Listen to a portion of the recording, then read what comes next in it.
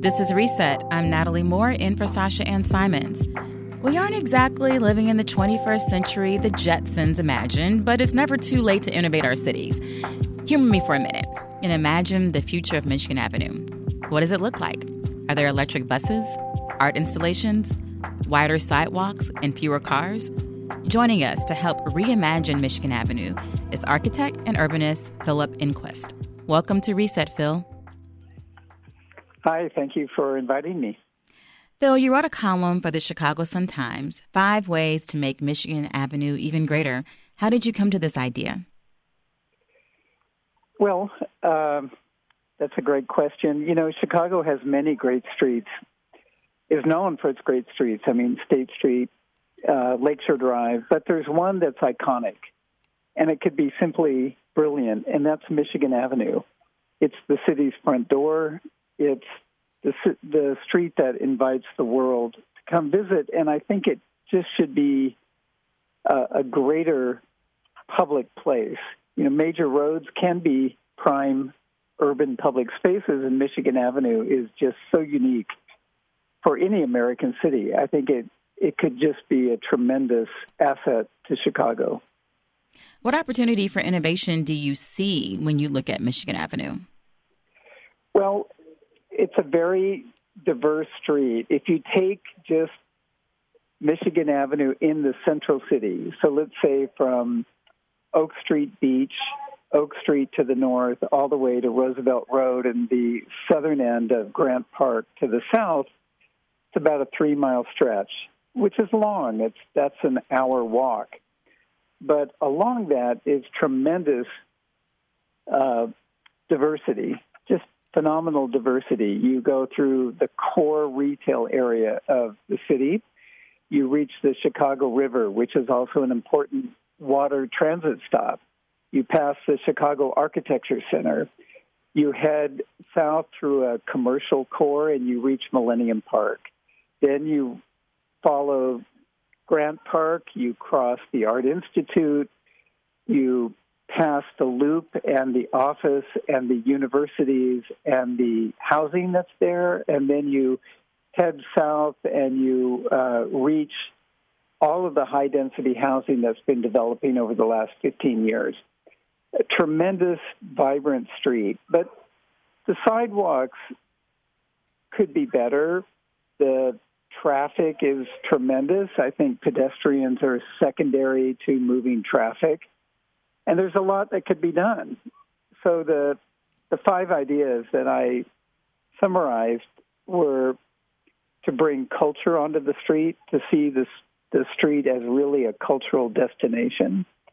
So art installations, lighting installations, annual events, occasional closing of the street. Bringing much better transit to the street that isn't just regional CTA buses, but literally specific transit that connects the north and the south sides together, that connects you into the museum campus, which is, as you know, a terrible place to get into and out of, connecting the garages around Millennium Park to the museum campus, connecting the hotels to the museum campus and the convention center, things like that. So you mentioned public transportation. I want to talk some more about that. Sure. How would that fit in with the vision, and what technological advances could we incorporate? Okay. Stockholm, for example, is introducing higher speed water transit between important destinations. You know, we have train stations that bring people in from the region, and you leave those train stations and you're right on the river. The water taxi system in Chicago is amazing, but it could be more. It could be reinvented. You could have electric water transit vehicles. You could see Michigan Avenue as a more important transit hub for the river. And you could imagine catching an electric water taxi at Michigan Avenue that takes you out onto the lake and down to the museum campus. I mean, imagine that. So Stockholm is introducing a new generation of electric boats. And what's interesting is the electric boat, I think, was introduced at the Columbian Exposition in Chicago to move visitors around back in the 1890s. So we could do more there. There are autonomous bus technologies. There are smaller buses. There are even 3D printed buses that could move up and down Michigan Avenue. You could use the street to explore evolving transit systems that are more convenient connecting dots. That would save a lot on parking if you could take that electric taxi to the museum campus.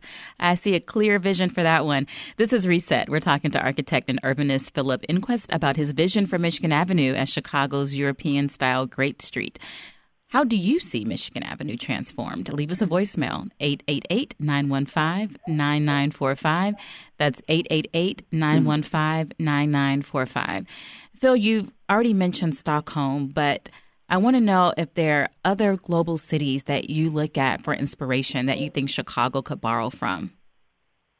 Oh, that's a great question. Of course, there are, many great cities with great streets. And I mentioned two of them in my article, of course, the Ramblas of Barcelona and the Champs-Élysées in Paris. A few months back, the Champs-Élysées wrapped the Arc de Triomphe with a Christo wrapping, which got global recognition and really invited the world to come to Paris. And I think Michigan Avenue in Chicago should think the same way. What could be introduced to the street that's an art event that really invites the world? It's an iconic street. It's a unique street. But there are others, too. Montreal has a fabulous Boulevard Saint-Laurent, which is referred to as the Main. And it's trendy. It's eclectic. It's nostalgic. It's very packed with energy. So do you think I think about some of the cities that are pedestrian friendly. I love how Mexico City on Sunday cuts off the whole their Paseo and you just walk, and that's a major thoroughfare. Other cities that have little, little alleys with coffee shops. Do you think that Michigan Avenue should be closed to cars? Well, we suggested this about 20 years ago, and I think we got run out of the room. It's a major bus corridor. It's a major traffic corridor. But when you're walking along it, you realize it's really a 6-lane and in some cases 8-lane road.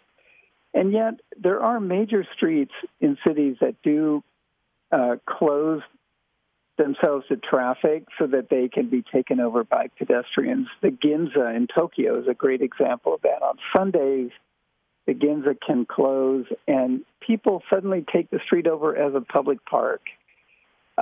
It's a great way to invite all neighborhoods into Michigan Avenue, into the central city, and make it family-friendly. As soon as the street closes off, you have children, on roller skates, skateboards, bicycles. Why can't Michigan Avenue be a more friendly front door to Chicago? And I think for pedestrian. I think this might be the last Sunday of the summer that State Street is doing that. They started experimenting with shutting down on Sundays. How would this version of Michigan Avenue connect North and South Side neighborhoods? Well, that's a really great question and an important question. I think Michigan Avenue is also sort of everyone's street. Residents, Chicago residents, regional visitors, and then international tourism is all on this street. And I think that you have a lot of residents now on this street. And if you had sort of the same emphasis on the southern part of Michigan Avenue as you do north of the river, if you saw Michigan Avenue and the southern end of Grant Park really as a much more welcoming gateway into the central city, I think it would do a lot to bridge to Chinatown, to Bronzeville, and neighborhoods south. And there's another part of Michigan Avenue that is rethinking what they want to be also. I don't know if Michigan Avenue in the hundreds down in Roseland has gotten on your radar, but there's a quality of life plan, and they're rethinking Michigan Avenue just as the downtown Michigan Avenue is thinking about vacancy and attracting businesses. I think there's so much we can learn from not just other cities around the world, but even other parts of Chicago. The street doesn't have to be just an address for large-scale retail. It can be much more mixed. I'm very happy to see more and more food come onto the street. We can take cues from Fulton Market and how the street has been enlivened by food. But we also have a lot of universities and colleges and a number of students living on or near the street. We have, Roosevelt University, the School of the Art Institute, Robert Marshall College. So many, DePaul University, so many universities and colleges, students, and we have now an emerging sort of healthcare campus to the north. So we have lots of diversity, lots of jobs, lots of engines. But we can, I think, not just always focus on buildings. Chicago's very good at focusing on buildings, but I think we can focus on streets as important in the public realm and quality of life, and that Chicago can do more to improve that quality of life of the public realm. You mentioned food, and today is Food Friday on Reset. How would you see food come into this picture on Michigan Avenue? Well, there are a lot of restaurants coming out of the street in a sort of organic fashion, but, you get north of the river, and there really aren't that many.